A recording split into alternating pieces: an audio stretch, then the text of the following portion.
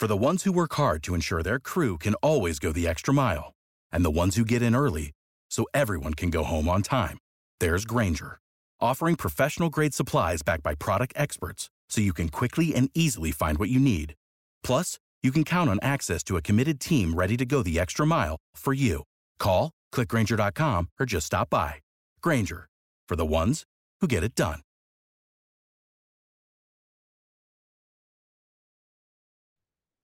Hello, everybody. Welcome to Late Night Football. Welcome to our match reaction show. It's finished.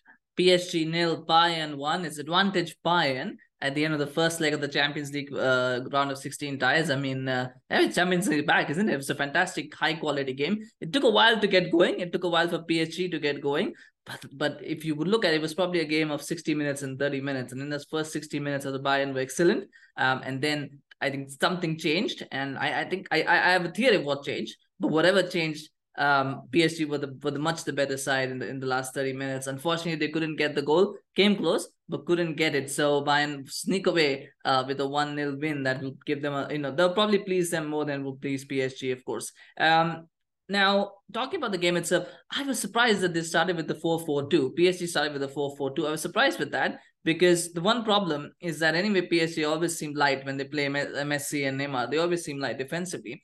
And when you're playing a midfield four, you're essentially telling the opposition that that's fine. We're conceding this midfield battle, which means you're going to play on the counter. So all Bayern had to do was basically dominate possession and make sure they were not getting countered upon, which they did fantastically for the first 60 minutes. They did it superbly every time Bayern had PSG had the ball. They were trying to play it long. Pavard, Upamecano, and De Ligt made sure they cut out all the passing lanes. They made sure that that Neymar and Mbappe never had. Neymar and Messi never got a run on them. And they made sure that whatever happened, they were not going to get countered upon. And so the ball just kept coming back to Bayern, because there were no passing lanes. I thought I was a bit surprised to see Bayern as well playing with the 3-4-3, but then at the same time I was that's Nagelsmann's go-to formation, so it's not that surprising either. Alphonso Davies not starting was slightly surprising because I thought Cancelo is a good player, but I always feel like Davies is one of the undroppables just because the X factor that he brings. But he brought him on in the second half and he set up that goal. It's a beautiful cross. But first of all, that pass into Choupo-Moting that goes is a nice pass. It kind of a little bit, it maybe stretches PSG a little bit. It maybe pulls them out of position, and the pass back. But then it's just a pass back to Davies. Davies puts a good cross in, and then just PSG just fall apart. They just fall asleep. I mean, Soler is sleeping. I don't think there are a couple of other players as well, defenders who are not tracking runs, and Coman just goes in and says thank you very much, and he just puts it in. It gets a nice shot away, but that shot should be saved by Donnarumma. It should be, and he completely makes a mess of it. And it happens to goalkeepers. I just feel Donnarumma is a little bit overrated at times. I do feel that a lot of people think he's this world-class goalkeeper, but we often hear about all the howlers that he makes. So to me, I think he's a good goalkeeper. But he's not a world-class goalkeeper. And sometimes what happens when he played for so long, Donnarumma has been playing first team football, I think he's since 17 he's been playing. And sometimes when you've been playing for that long, I think he's in his mid-20s now. What really happens is sometimes you do get fatigued and sometimes you don't have time to work on your game. And I think that's what's happened with Donnarumma as well. I think he's not had time to work on his game because he's been playing so much and non-stop. But that's a conversation for another day. Of course, it was 1-0, a deserved lead for Bayern, even if it was a bit of a lucky goal. And from that point on, you thought, okay, maybe they can go and get a second because PSG looked all at sea. At halftime, Gaultier did change it to a 3-4-3. When he brought on Kimpembe, he went to a back three. But the problem was fundamentally because PSG didn't have anybody in midfield tracking, and it seemed like none of the players seemed interested in tracking in terms of defending. They were always looking like they were a man light. It always looked like Bayern had a spare man, and it always looked like PSG were just coasting through the game, and that was a problem. But then they changed it up. They brought in. You thought Bayern could have got a second. They didn't. There were a couple of chances that Donnarumma saved. Good saves, but I think the saves that you expect a goalkeeper to make, according to me anyway. But they stayed at 1-0. And the substitutions happened. Now, both sides made substitutions that were critical to that. First, of course, bring on Mbappe.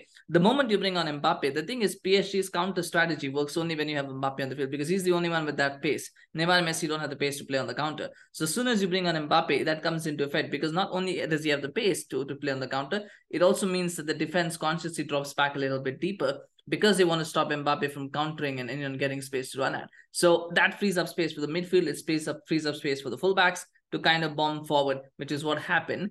And then, of course, they also brought in Fabian Ruiz. Fabian Ruiz is a little bit, his work rate is much higher than probably Soler's was. So he brought in that work rate, which meant, again, they were winning the ball back much more quicker than they were in the first half.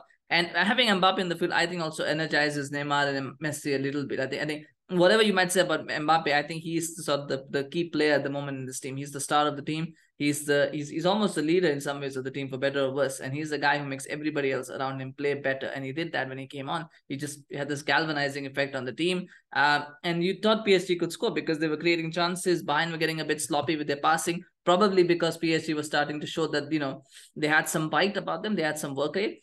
And then that goal that should have been a goal comes. Nuno Mendes gets the ball. He runs down. He actually had two very good runs and he put two very good crosses. This was the first one. It's a brilliant cross. And Mbappe puts it in, but just offside. Nuno Mendes just offside. I thought he looked a lot more offside than what the replays and that AI showed me. I thought, because I thought, he's offside. But just about offside. It's unfortunate, but he was offside. And that goal gets counted out. He puts another brilliant cross and Messi misses it. Messi not misses it, he hits it, but it gets deflected from Pavard, which is just unbelievable block there. And Bayern somehow survived to 1-0. So PSG will be disappointed that they took them until the 60th minute to figure things out, and the fact that they conceded a goal before they could do that, I think they'll be disappointed with that because they must have felt that we could have taken something back. I think Bayern will be probably also a little bit disappointed that they didn't make more of the first half of dominance. But then they'll also be saying, well, but we came away with a 1-0 win despite the adversity that we had to face. The key, of course, is Pavard did get red carded at the end. It was a deserved second yellow. I don't think there's any questions about that. You're on a yellow card. You're sliding in for a tackle. You're asking, for trouble. But at the same time, I don't blame Pavard. He had to make that challenge because Messi otherwise would have been through and he could have picked out any pass. So he had to be. It's one of those like taking one for the team. So you have to do it because if you don't, you're considering a goal. So it happens. It was unfortunate for Pavard, but it was a deserved yellow card. There's no debate about that. Now, what can happen in the second leg? And yes, from Bayern's point of view, the change that happened, they brought in Gnabry and they brought in Muller. And I think Gnabry does not have the work rate that Koeman has. Koeman scored the goal, but his work rate off the ball was fantastic as well. The way he was tracking back, he was keeping Nuno Mendes in check. As soon as Gnabry came on, I think he didn't have that same sort of desire or work rate for some reason. And so Nuno Mendes had a lot more space to operate in, of course, coupled with all the tactical changes that Conte made. So that was one issue. The other issue was Muller coming on for Choupo-Moting. I think Choupo-Moting just has that physical presence that Muller doesn't have. I do think Bayern are missing an out-and-out striker. I don't think Choupo-Moting is the answer long-term, but they do need a striker in the summer. You can see why they want Harry Kane. They need a striker in the summer because I don't think Choupo-Moting is up to it, and Muller definitely isn't up to it. It's just Bayern's play kind of just disintegrated when he came on, and I don't think he's a striker anymore these days. Anyway, I don't think he can play that role anymore, but it does impact Bayern's play when they don't have Koeman and when they don't have Choupo-Moting, in that game. So those were things I think that have impacted Bayern, and they'll have to look in the second leg. In the second leg, I think they'll probably start the same team, injury permitting. Maybe Davis comes in for Cancelo, and I would do that. But I think they'll have to think long and hard about the bench because I know they won't have Mane, but they're going to have to think about how they're going to play because I don't think you can put Muller back in that position. I don't think you can have maybe Gnabry at an off day, but again, it's a question that's going to have to be asked of him as well as to why he wasn't doing the job that was required of him to do defensively. So that's something we're buying. From PSG's perspective, I think Fabian Ruiz has got to get into that team somehow. They've got to find a way to put him in, maybe in place of Soler. They'll probably try and get Vitinha back as well. I'm surprised Vitinha didn't start this one as well. I mean, yeah, but they'll probably want Vitinha back in that team as well. But the most important thing is of course, getting Mbappe into that side because they need Mbappe to be able to really... He's the one, if they're going to play counter-attacking football, they can't not have Mbappe in the side because there's nobody else who has that pace and that trickery that Mbappe has. So they need him back in that team. And then everything else around it will just have to be worked. But that midfield definitely need more bite in that midfield, which they had in the second half. They need that back again, because that's important. Ultimately, if your midfield is passive and it's not putting in the effort, it doesn't matter what you do behind and in front because you're always going to fail in that regard. So they need to make sure that they get that midfield combination right. Anyway, we'll see what happens. Let me know your thoughts on the game, of course. Man of the match, it's a difficult one, isn't it, to pick? But I would go with Coman, Kingsley Coman. I mean, he was fantastic in this game. His defensive work rate was good. His offensive, he obviously got the goal. He played very well. Sergio Ramos was really good as well, by the way. We've got a shout out for Sergio Ramos as well. And maybe he could be the man of the match too. Sergio Ramos, I thought he was everywhere. What a fantastic performance from him at an age when everybody thought, oh yeah, maybe he's done, maybe he's finished. He's shown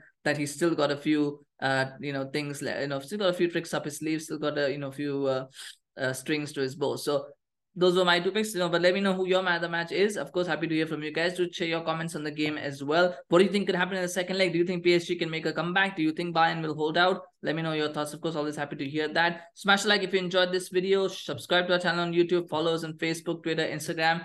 Links in the description below. Happy to have your support, please. Take care. We'll see you again soon. Bye-bye. Without the ones like you, who work tirelessly to keep things running, everything would suddenly stop. Hospitals, factories, schools, and power plants, they all depend on you. No matter the weather, emergency, or time of day, you're the ones who get it done. At Grainger, we're here for you with professional-grade industrial supplies. Count on real-time product availability and fast delivery. Call, click Grainger.com, or just stop by. Grainger, for the ones who get it done.